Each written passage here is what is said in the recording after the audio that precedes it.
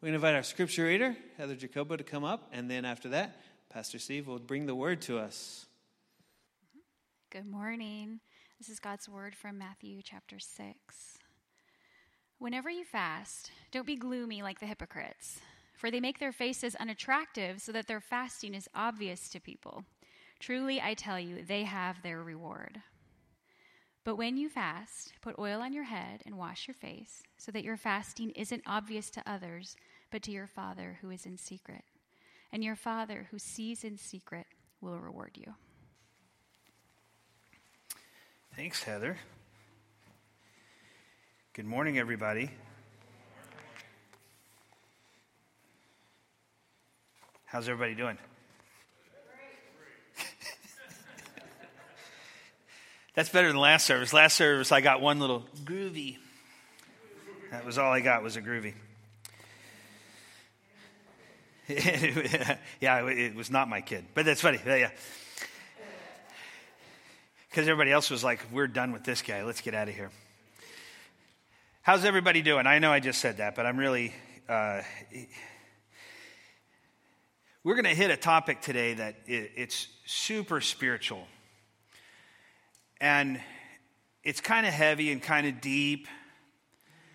And so I want to give it that kind of gravitas that it has. And I think it's one of those things that we don't really talk about much very often. And we probably should spend some more time talking about it. And we're going to be talking about fasting. But let me pray for us and then we'll get started.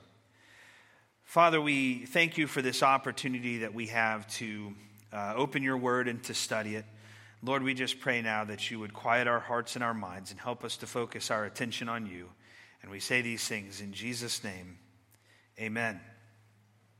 So we're going to talk about fasting. Fasting is one of the spiritual disciplines. And so what I want you to understand before we even get started is this, is that as one of the spiritual disciplines, the teaching about fasting is primarily for those folks that are followers of Christ.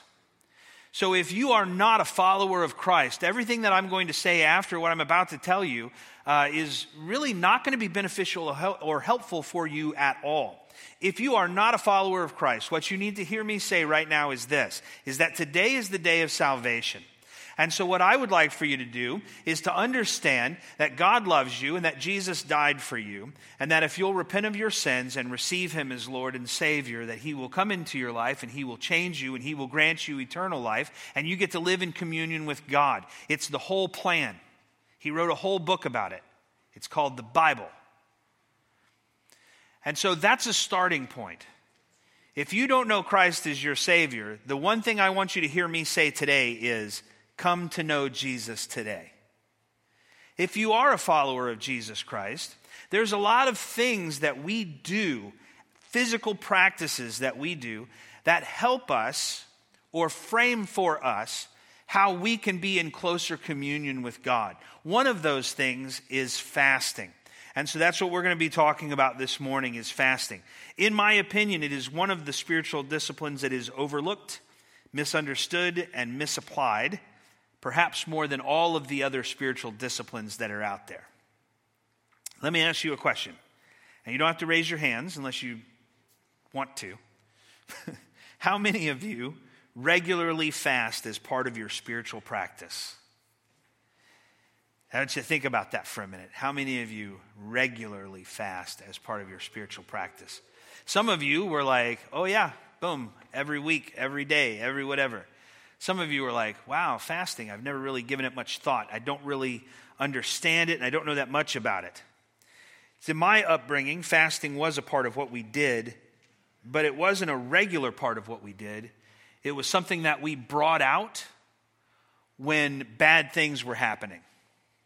This person is really super sick, and so we're going to pray and we're going to fast. We need a new building, and so we need finances to do that. So we're going to pray and we're going to fast. There's some big major problem, so we're going to pray and we're going to fast. And let me say, there's nothing wrong with that, because throughout Scripture, there are many times when, especially in the Old Testament, when the prophets would call the nation to fast. You can think of Jonah. When Jonah went to preach that message to Nineveh reluctantly, the first thing the king did was call the whole nation into a fast for repentance. And so it's good for us to do that in those times when it's serious. But it's also beneficial for us to make this a regular part of our practice so that we can draw closer and nearer to God.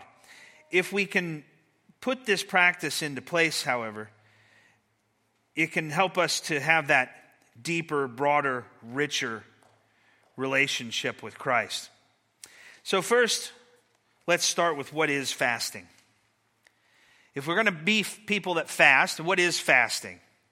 A simple definition of fasting is this: it's giving up a good gift from God for the purpose of a deeper connection with God. What is a good gift from God?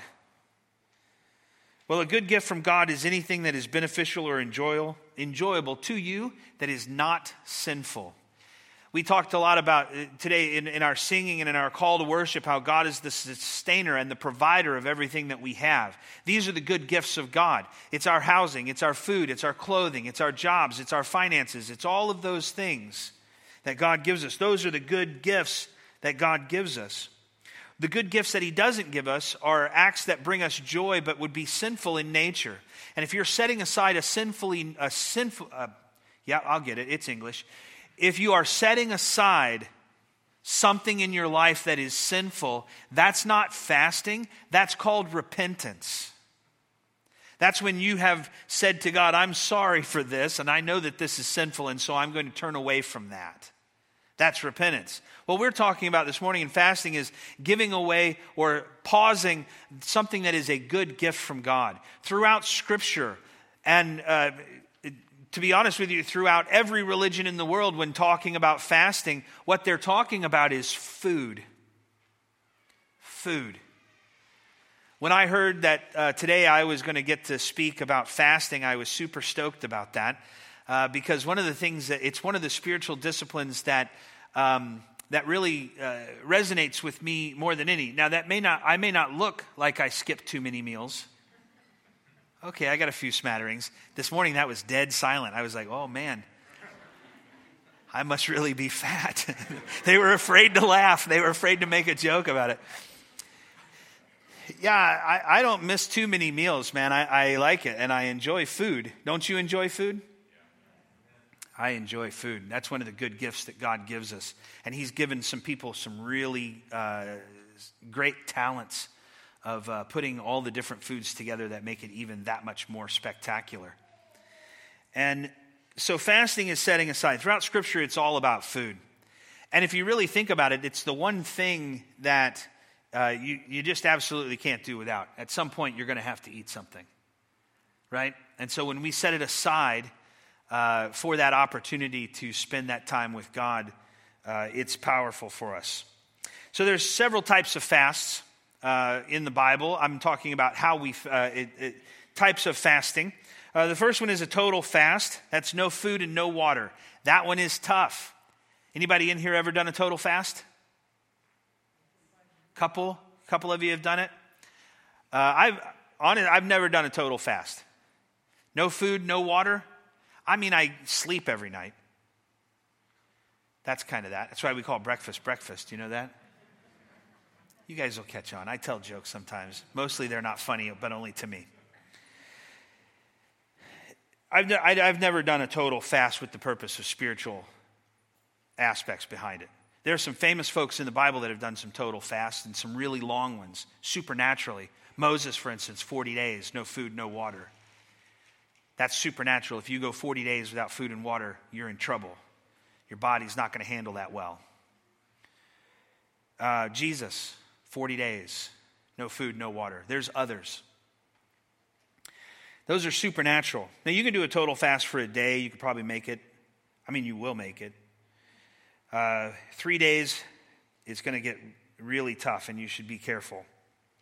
Those are supernatural fasts when God is working in your life in a big supernatural way. Secondly, there's a partial fast. These are types of foods that we set aside. You can think about drinking juice and water only during those fasts.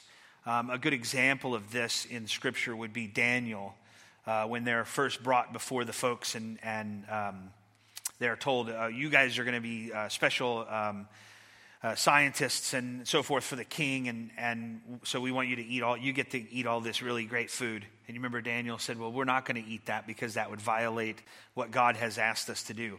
But we will take vegetables and water, and if you'll give us that, we'll promise you that we'll be healthier than everybody else. And of course, God blesses that, and they do that. That's kind of a partial fast. That doesn't mean that Daniel ate that way his entire life. I'm sure that there were moments where he ate really good stuff, more than just vegetables. If you don't know, vegetables are not my favorite thing. So that would be a real rough one for me if I said, yeah, man, just let me I guess we could put it in a blender. Give me all the celery and kale that you can have, but just shove it in that blender and then I'll drink it. And then there's non-food fasts. The one that's really mentioned about non-food fasts in Scripture is physical intimacy.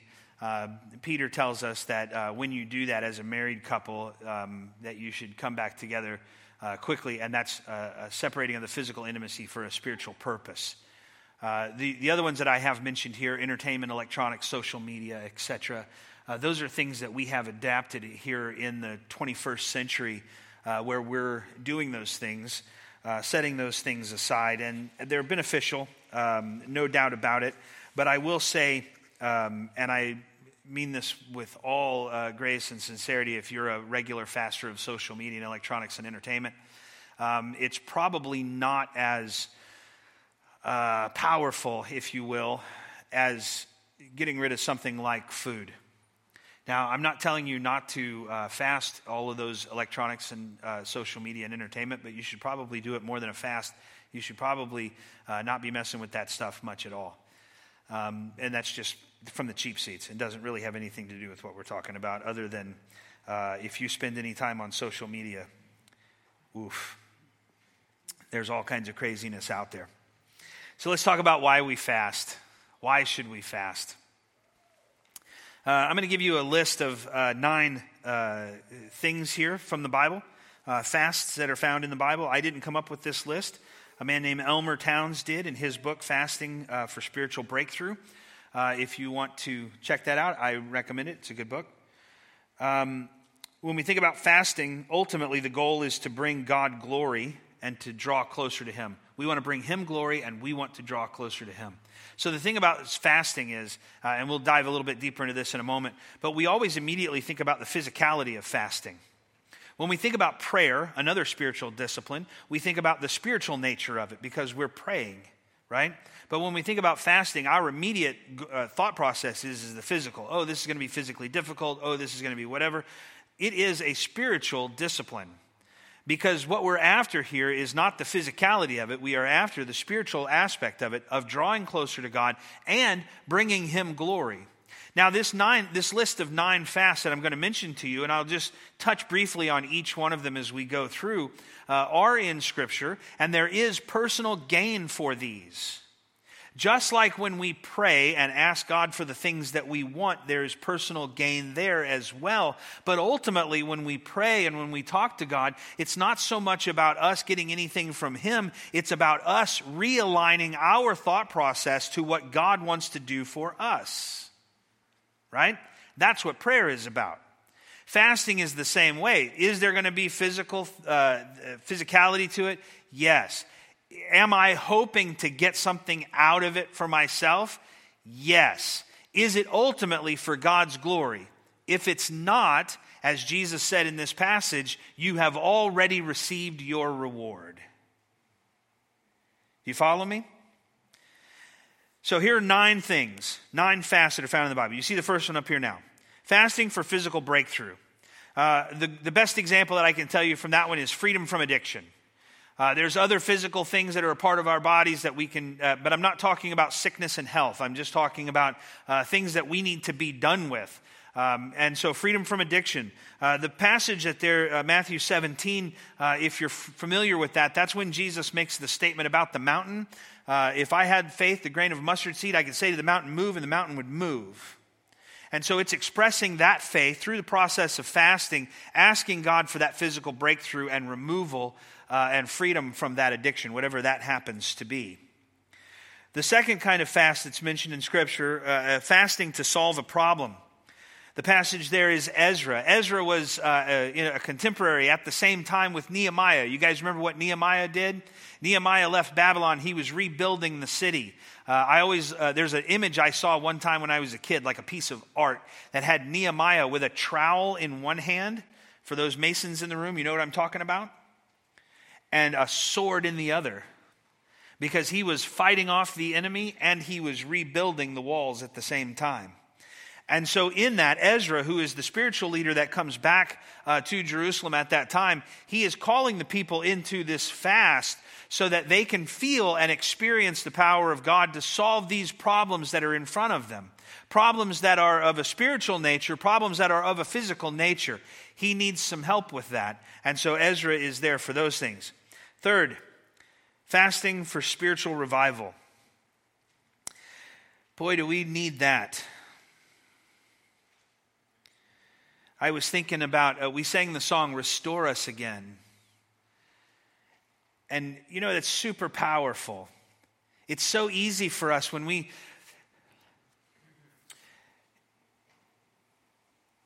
it's so easy for us, especially when you've been a follower of Jesus for a long time, to get complacent and in a rut, if you will, with what we do, the things that we do.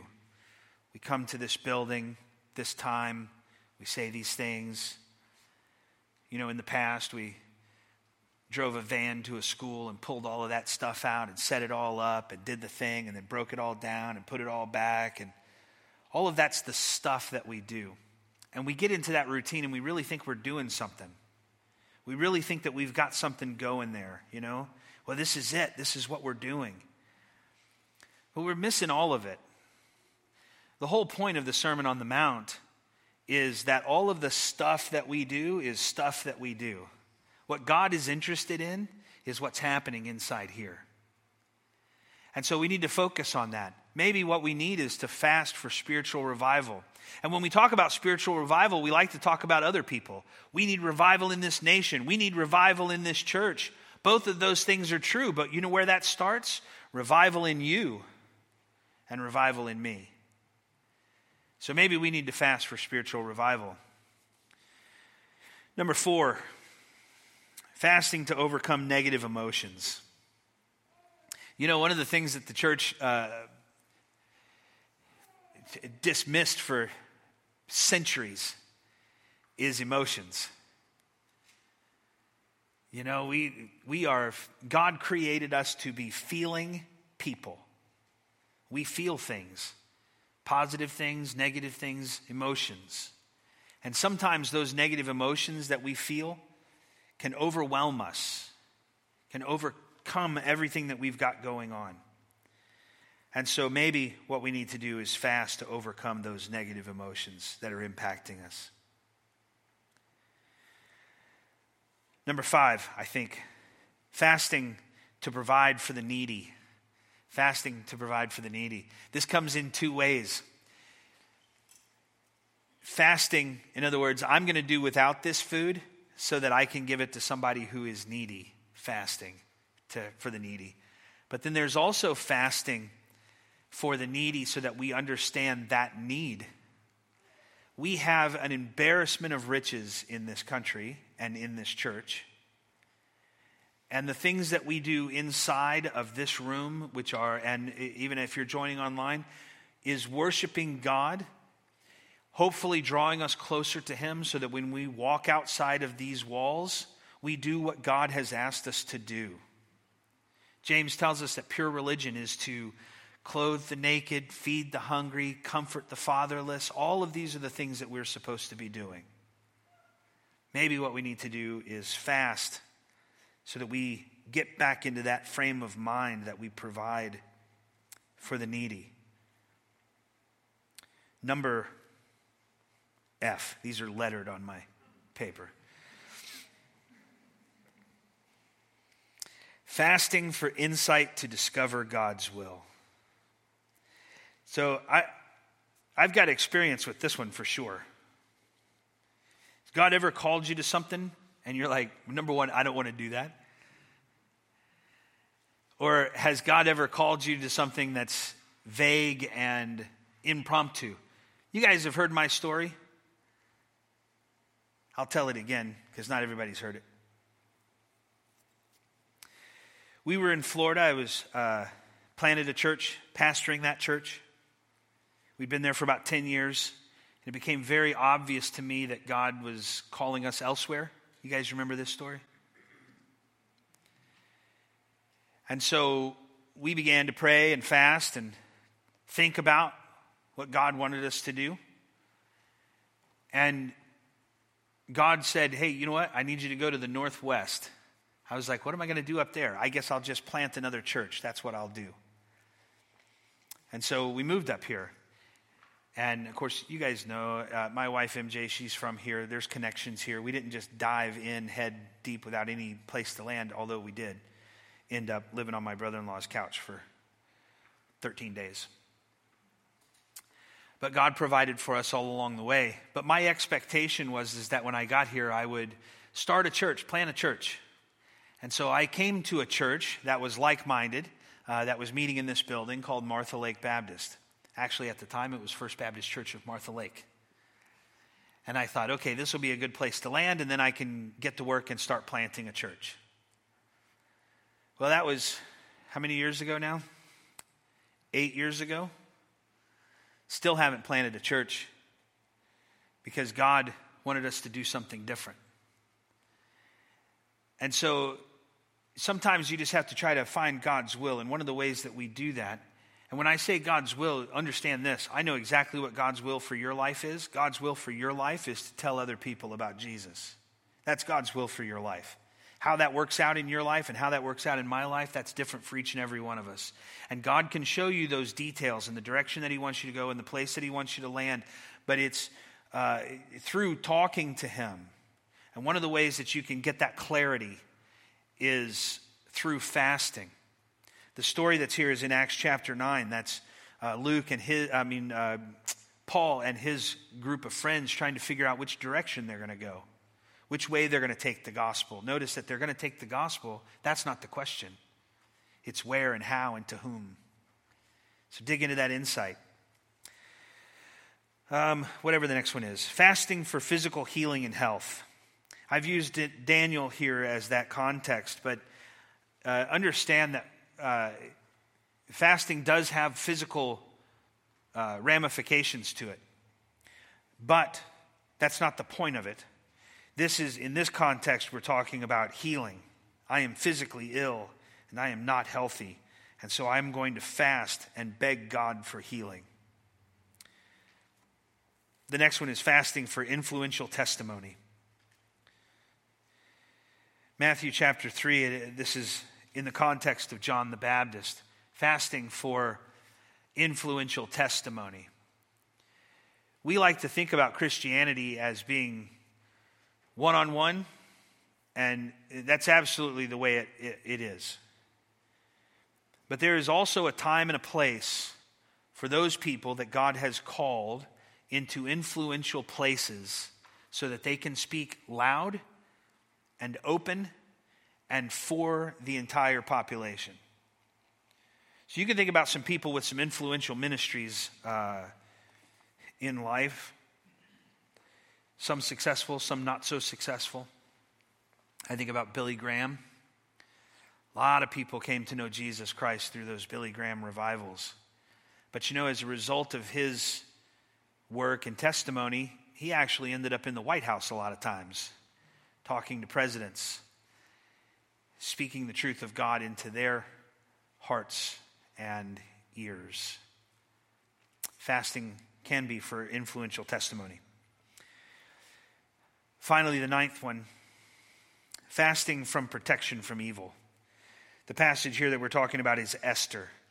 Esther, of course, Haman had decided that he was going to destroy all of the Jewish people. And Esther was in a place of influence.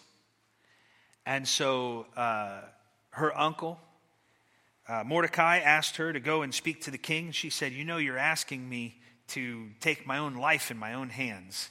If I go and speak to the king without having been called to the king, he could kill me. That's the law. And Mordecai told her, he said, you can do it, or somebody else can do it, but God's going to take care of it.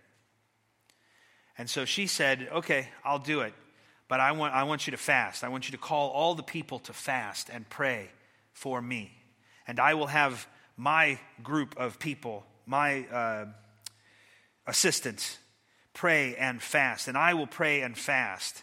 And then she makes this really bold statement. And I'm going to go and I'm going to see the king. And if I perish, I perish. If I die, I die. She just trusted God that he was going to take care of her, knowing that he would or could provide protection from evil. So remember, though, that the ultimate end of fasting, all of these things have self-oriented ideas behind them. But ultimately, fasting is for God's glory. We are the beneficiary of being drawn into closer communion with him as a result of that fasting, even though our immediate purposes might be for self or for others, but not primarily for his glory. But ultimately, we need to come back to that point. It's for his honor and for his glory. And we'll talk some more about that here in just a moment. So then, how should we fast? How should we fast? Remember I told you at the beginning that I was super stoked about this passage because I like to study fasting. I've read tons and tons of books on fasting because I'm still waiting to read the book that has the magic bullet that tells me everything there is to know about fasting. Have you ever done that? There's something that you really love or that you really want or that you really desire, and so you read all the books that you can about it, and then somebody comes up and says, hey, here's a really great book on this topic, and you're like, awesome, I'm going to read it. And you read it, and you're like, well, I know all of that. That's not life-changing. I didn't do anything. So that's the way fasting is for me. I read tons of books on it all the time. Anytime somebody says to me, hey, you should check this book out on fasting, it was life-changing. I read it, and 9 times out of 10, I get the same thing when I'm done. That was really great information, but it's all stuff that I already knew. And so I'm waiting. I keep waiting for this thing to come that's going to show me all there is to know about fasting. So I was talking to the Grays about it one time. And we were talking about this, and Aaron Lynn said to me, have you ever thought that maybe there is no magic bullet to this, that you just need to do it? And I thought, wow, that's really powerful. That's really powerful. When we think about those books, we read the books and here's all the spiritual aspects of fasting, and we say, yes, amen. And then you read another book and it's all the physical aspects of it, and it turns out it's basically just a diet book that's thrown the Holy Spirit in there once in a while. And we say, wow, that's really cool. I mean, I get it. But I was always looking for something else, something bigger, some kind of magic thing, some kind of here's a step-by-step process on how to do this and how to take care of this and how to make it work. And it's not there. And then as you begin to study Scripture, which is probably where you should start instead of books about fasting, you realize that fasting is not commanded in the Bible, but it is assumed. You can go through the whole Bible from Genesis to Revelation. There is no command, thou shalt fast. But it is assumed. Jesus here in this passage, and when you fast, again, this isn't a command. In Luke chapter 5, in the context of the woman at the well, the disciples come back from the city and they say, hey, we've got some food. And he says, I'm not hungry. And they said, wow, did you already eat and stuff? And he says, I have food that you know not of. And then they're like, wow, did somebody give him some food? Did somebody take care of him? And he said, listen, guys, my food is to do the will of him who sent me. Right? And so fasting is assumed, but it's not commanded. We're never commanded anywhere in Scripture. In Luke's Gospel, 5:35, he says, they will fast. The apostles, the Pharisees come to him and say, hey, why does John the Baptist disciples, they fast, and the Pharisees' disciples, they fast, but your disciples, they feast all the time and eat and drink? And he says, well, when the bridegroom's with them, then that's when the party's happening. But there will come a day when the bridegroom is gone, and in those days, they will fast. Again, it's not a command, it's an assumption. So I'm getting you to understand that fasting is not a command, but it is assumed that you will do it. How should we fast? First, do it. Secondly, fasting is not for show. In the first century, there was a practice called didache. It still happens today, I guess. There's people that are still doing it. Didache is a ritualized fasting that takes place twice a week, either Wednesday or Friday. For those of you that grew up in the high churches, you might remember that Friday is a day when we don't eat meat, we eat fish. Right? That's a ritualized fasting. In my studies, I found that the Pharisees, in practicing the didache, instead of doing it on Wednesdays and Fridays, would do it on Mondays and Thursdays. The reason that the Pharisees did it on Mondays and Thursdays is because Mondays and Thursdays were market days, and they had a bigger audience to show off their piety. This is what Jesus is addressing right here when he says, "Don't look gloomy like the hypocrites, for they disfigure their faces that their fasting may be seen by others. Truly I say to you, they have received their reward." So fasting is not for show. Now that doesn't mean that that people can't know that you fast. When we call a corporate fast, everybody knows that we're fasting because we're calling everybody to fast. And so when he says that it's not for show, again, just like almost everything else here in the Sermon on the Mount, it's not about what we're actively doing, it's about the motivations in our heart. Especially when you're fasting for something that's important and you ask somebody else for assistance in that. Hey, I'm going to be fasting for this situation. Can you pray with me about this situation? Maybe they'll even join you in that fast. That's not for show. That's for the motivation, which is to seek God's will or to have God take care of something. Like all the spiritual disciplines, it is a private matter between you and God, but this doesn't mean that other people can't know. So it's, again, the motivation. So I'm going to tell you now about my fasting process. And I don't do this to say anything other than to say this is a possibility for you if you are not a faster, someone who fasts. I fast from Saturday evening at whatever time I stop eating. Sometimes that's really late at night because I like to snack when I watch movies. Do you guys like to snack when you watch movies? I do too. But whatever time I stop eating on Saturday, that's when I stop. That's when my fast starts. And I don't break the fast again until I break the fast with all of you here when we take the Lord's Supper together.